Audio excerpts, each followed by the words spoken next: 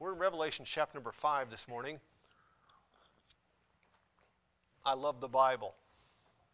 It has been a part of my life for as long as I can remember. The fact of the matter is, it's been part of my life longer than I can remember. From my earliest days in Sunday school to the 7th grade when I read it from cover to cover for the first time to the present day, its pages and its truths have meant more in my life than I could ever possibly express. I love the book. I have to admit that some parts of the book are more special to me than other parts of the book. Revelation chapter number 4 and 5 are in that very special category to me.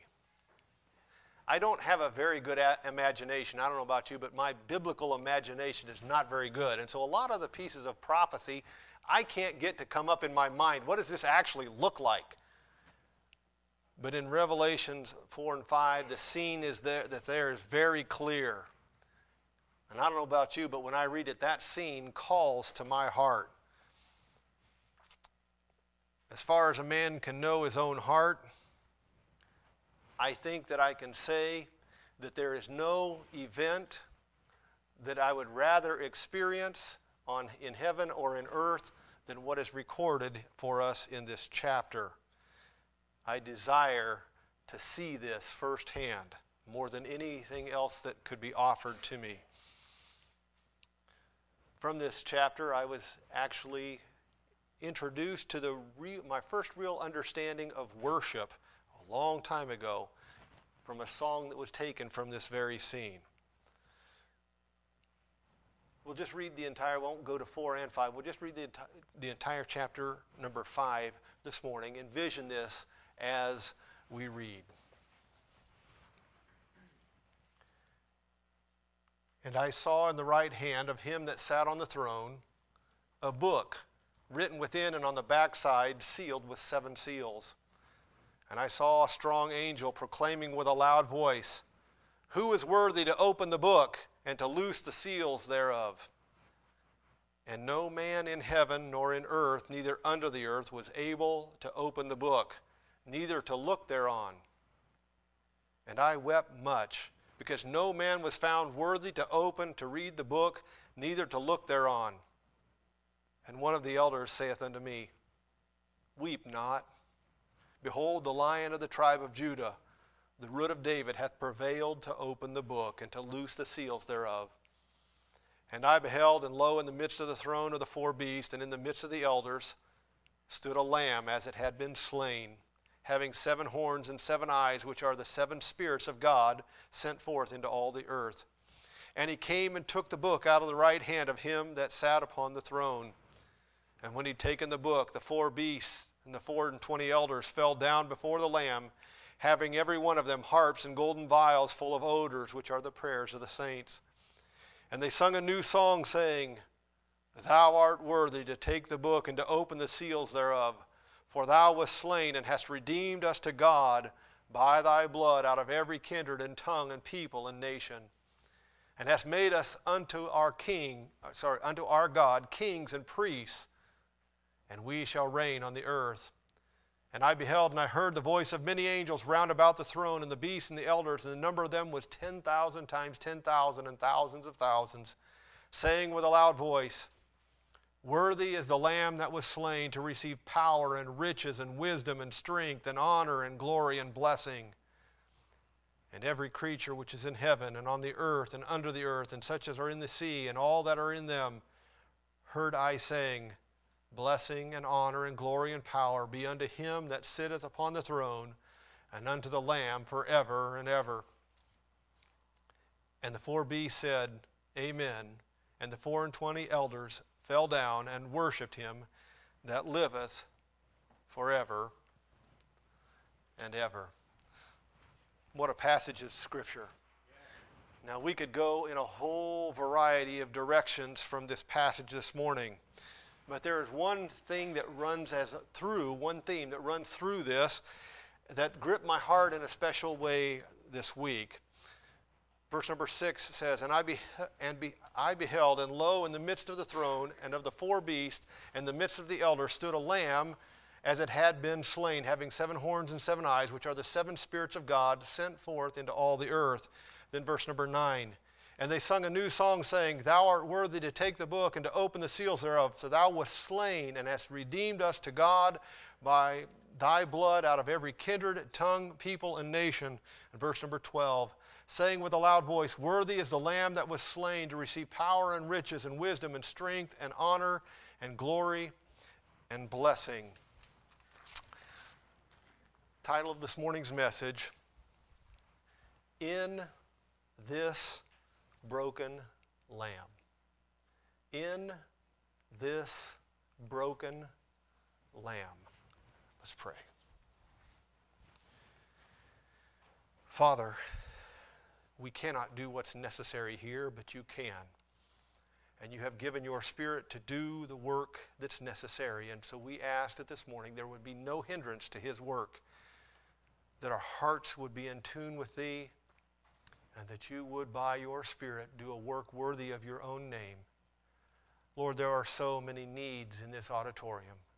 I could not begin to meet even one, but you could meet all of our needs without any difficulty. For the Lord Jesus has already purchased what we need. And so it is in his name that we ask these things, knowing that you hear our prayers. And we thank you in advance for what you do in each heart and each life. And we ask this in the precious name of Jesus Christ. Amen.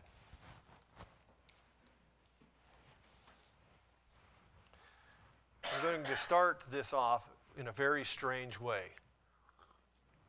Don't get lost in the strangeness of it. Stick with me, and I hope that it'll be a help to you. In Iowa today, there are 2 main ways that animals die. The first way that animals die in Iowa is that a hunter shoots them. Now, I have never been much of a hunter. Nothing against them, but there's just been never anything about it that really interested me. And I've never been hungry enough to be compelled to be interested. So I have done almost no hunting. But early in the morning, in the fall, normally when I'm sitting in my office at home studying, I hear the guns begin to shoot. And I know that duck season, it must be a certain time of the day. It must be right at dawn or something. There's a certain time because they all go off at once. And it's duck season has opened. When I drive across, coming to church, I drive across the river bridge. There will almost always, in fact, this morning there was a half a dozen cars, I think, along the road parked there. The owners of those vehicles are all down in the bottoms searching for their quarry. In Iowa, it is one of the ways that animals die. The second way that animals die is very obvious to everyone.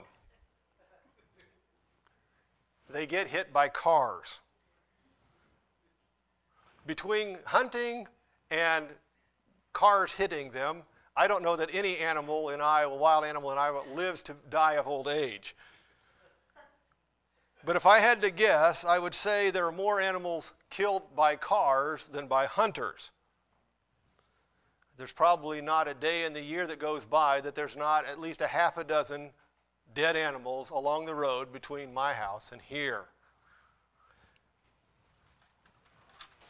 It isn't a pleasant sight.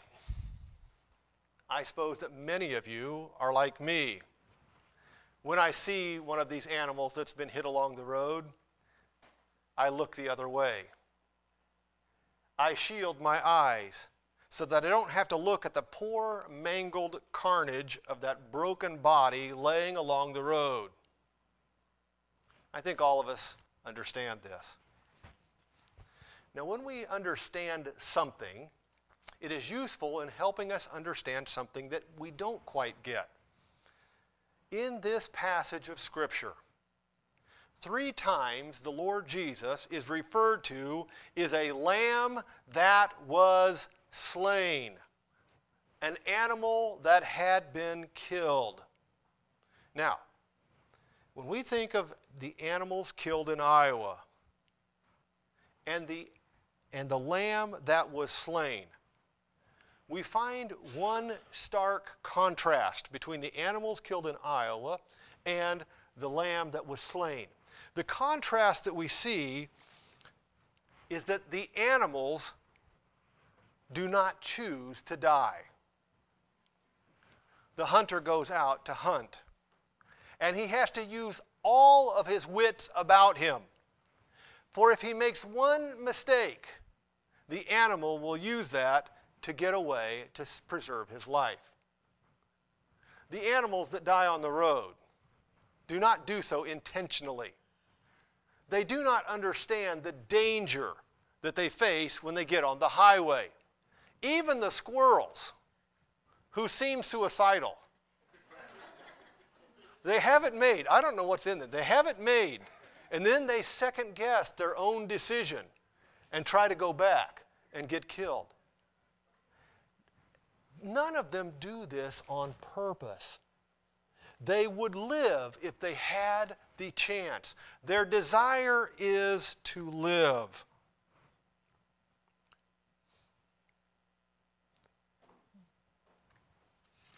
But when we think about the Lamb who was slain, he came to deliberately die. It wasn't a mistake. He didn't just not understand the danger that he was in. He was not unable to outthink his opponent. He came to deliberately die. And this is an easy thing to say, but really a hard thing to get our mind to wrap around. He was a lamb that was slain. Now,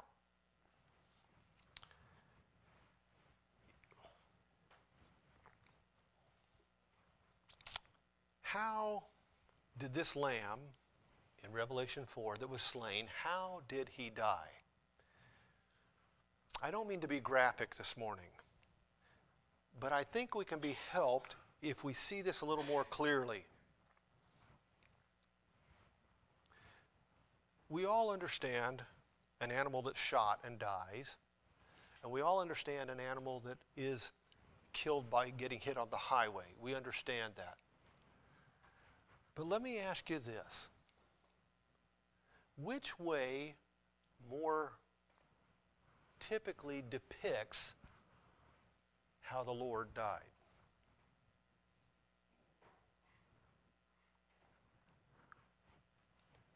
Now think about this.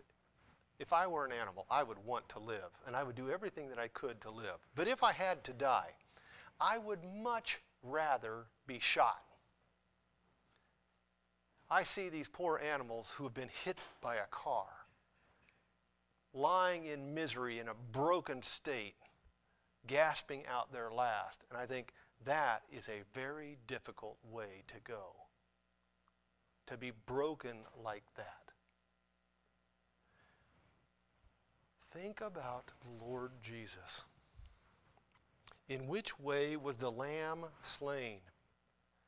Was it a quick, merciful death, or a broken body full of misery?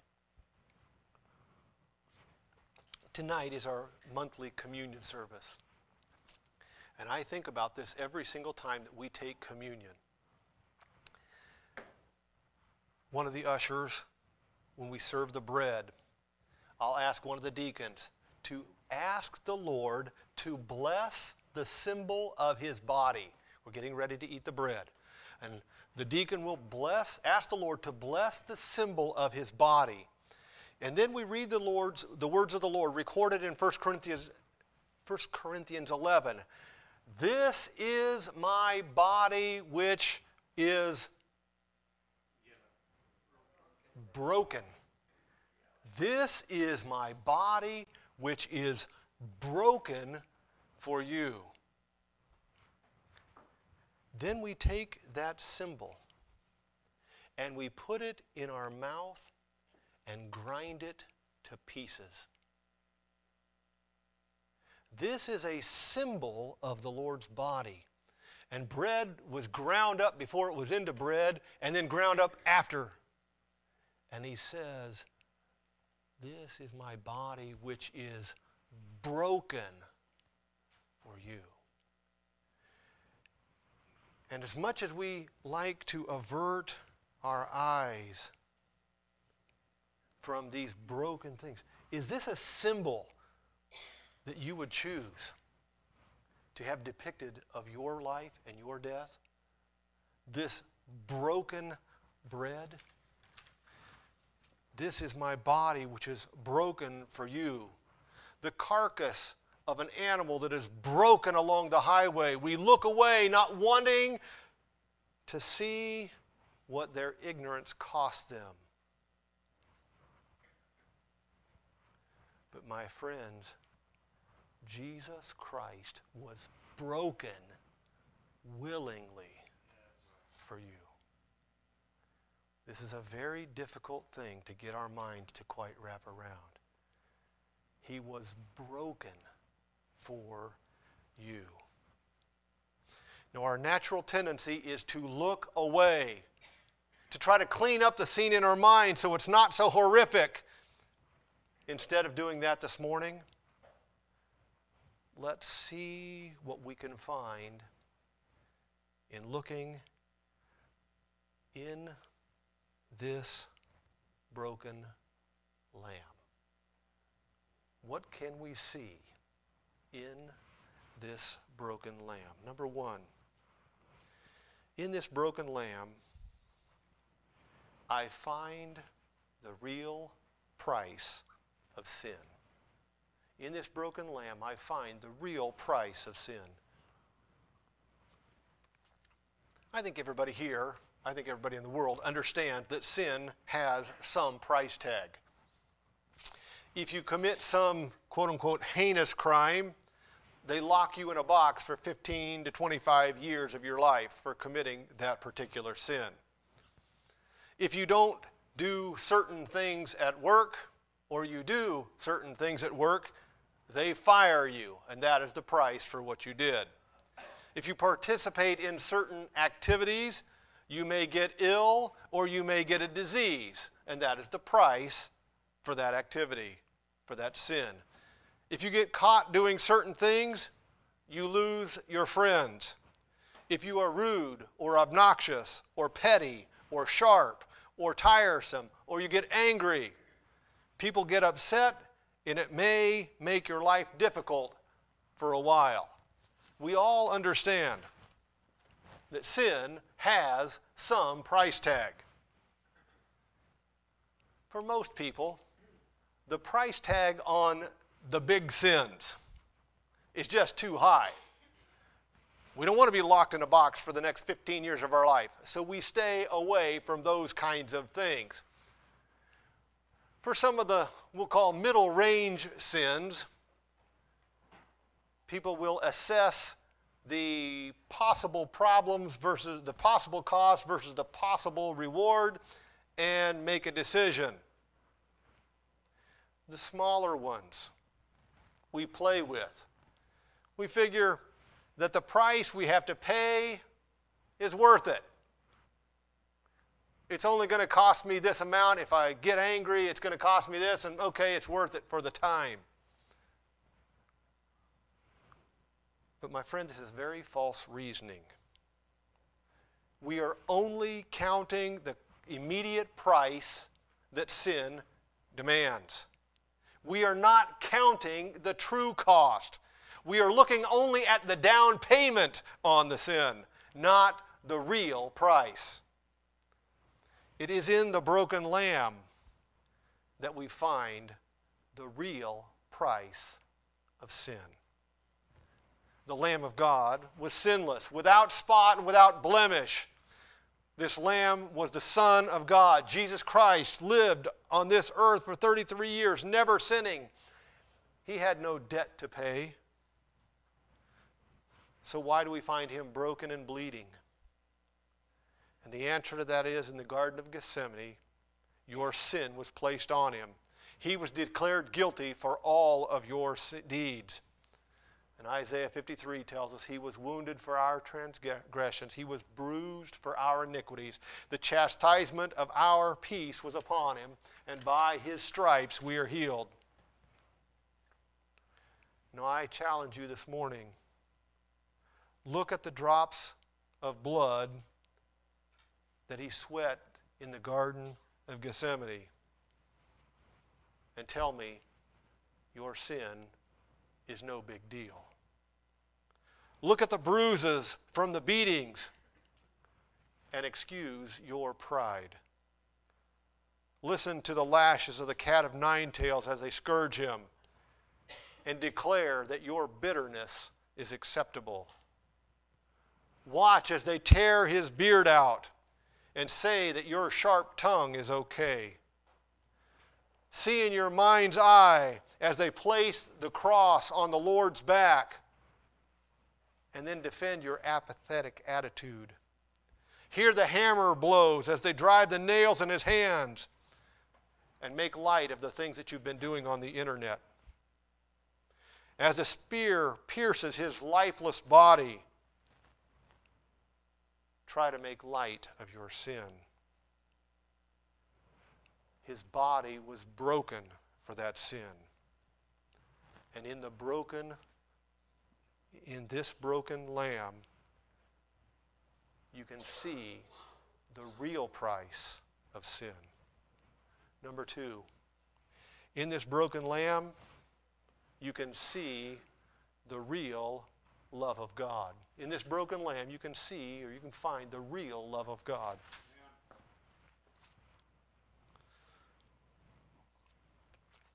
Kelly's been home this week. She's home for Thanksgiving. We didn't have a whole lot of time for Thanksgiving because we've been working feverishly on her wedding, trying to build the things for her wedding. My hands are full of splinters and scars. My knee hurts because I slipped with a crowbar and whacked my kneecap with the crowbar. And my whole body aches from getting up and down off of the floor. I'm not as young as I used to be. It's been kind of a rough week. We'll just put it that way. I'm tired. Why am I doing it? Well, one, I do love her. Two, it's part of my responsibility. I am father of the bride. Three, it's the only way to keep a wedding at reasonable cost.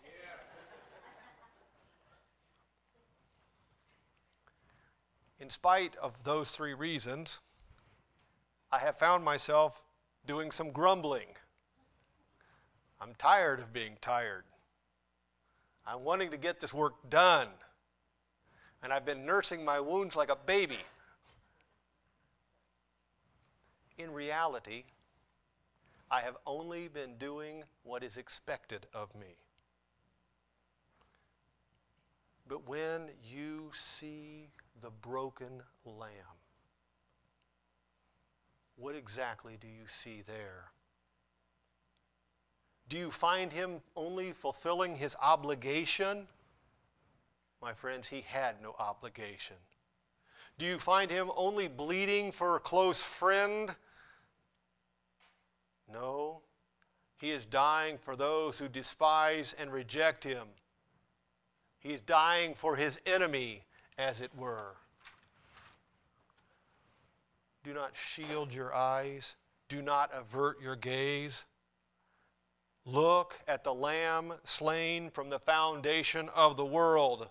Look at those wounds. See that broken body. For it is in the broken Lamb you will see true love. You will see the love that God has for you. Not because you were so wonderful, not because you had so much to offer, not because of the promise of your future. God had chosen to set his affection on you, worthless as you are. And this is the price of that love. It is in this broken lamb you find the real price of sin, but in this broken lamb you find the real love of God. Number 3, in the broken lamb, I find the real attitude of the world. In this broken lamb, I find the real attitude of the world. In the United States, over the past 200 years, our laws and our heritage have given us a false perception of the world's view of Jesus Christ. Our money has a phrase on it: in God we trust. We see churches in almost every community. We see crosses and religious symbols all around us. In our grandparents' day, a huge percentage of the people attended religious services regularly. The fact of the matter is, when I started here 30-some years ago, Southeast Polk did not even give homework on Wednesday night so the kids could go to church. Try to wrap your mind around that little nugget. Our laws prevent persecution and discrimination. On all of these things have lulled us into a false impression of what the world really thinks of Jesus Christ.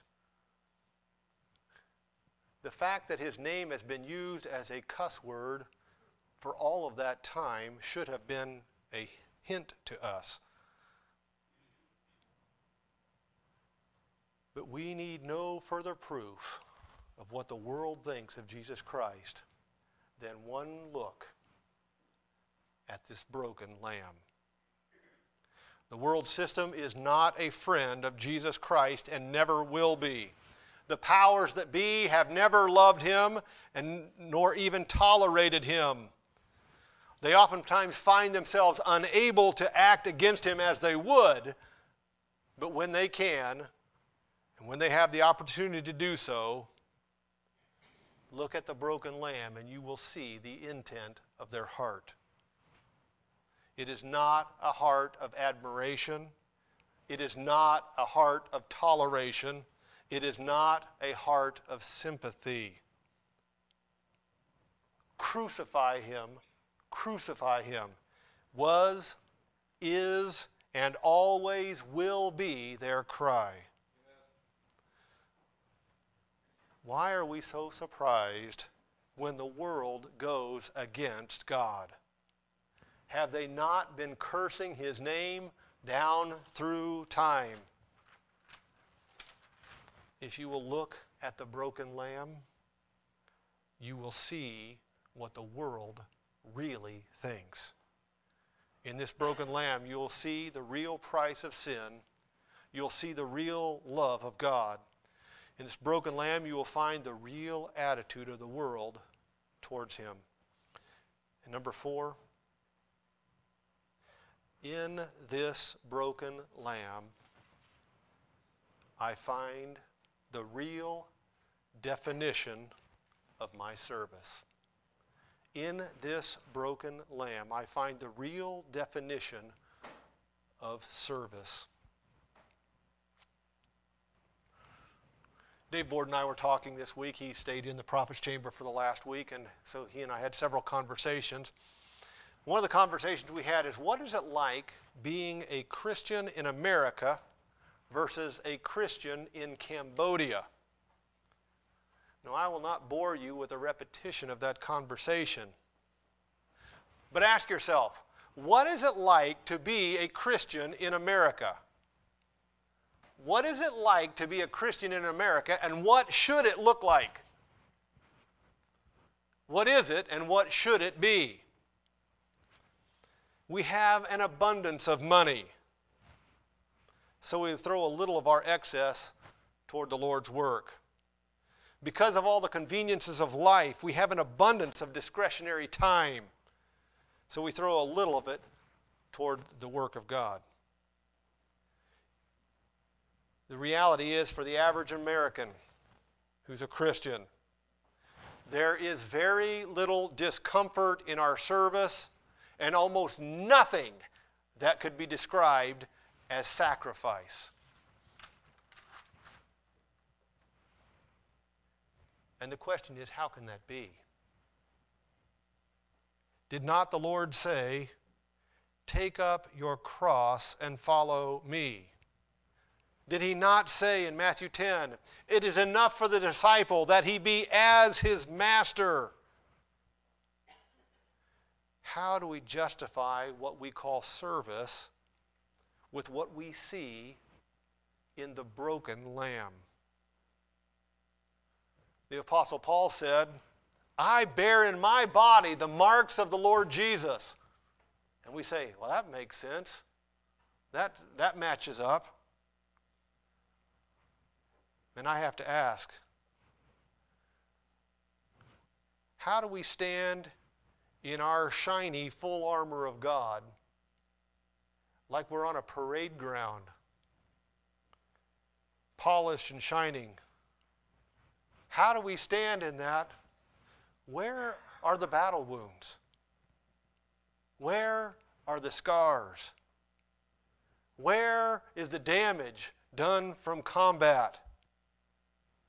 How is it that the world hated Jesus Christ, our Master, enough to crucify him, and yet they find no real problem with us?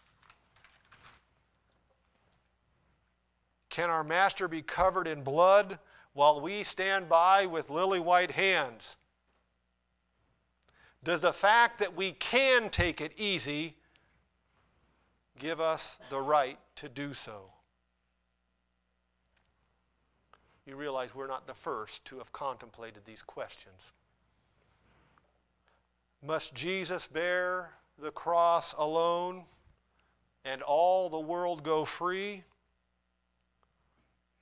That's what the hymn writer asks, and then he answers his own question. No, there's a cross for everyone, and there is a cross for me. Another hymn writer writes this: Am I a soldier of the cross, a follower of the Lamb?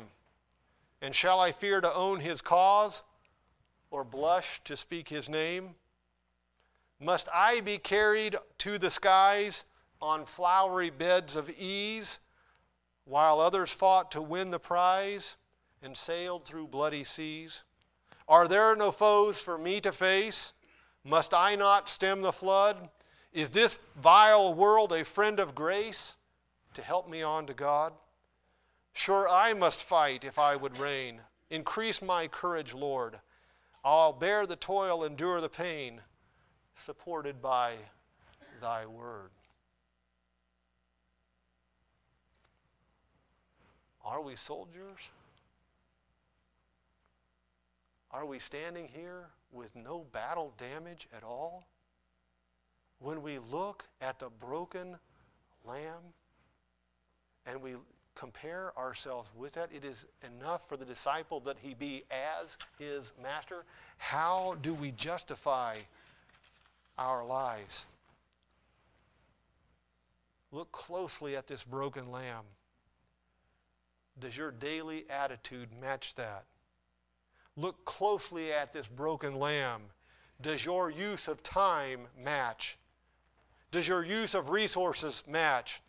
Does your commitment match? It is in the broken lamb that you find your definition of service. It's natural for us to look away from scenes of pain and misery. Do not do so with Jesus Christ. For in this broken lamb, you will find the real price of sin. You will find the real love of God. You will find the real attitude of the world, and you will find your real definition of service. Have you seen what you should in this broken lamb? Let's pray.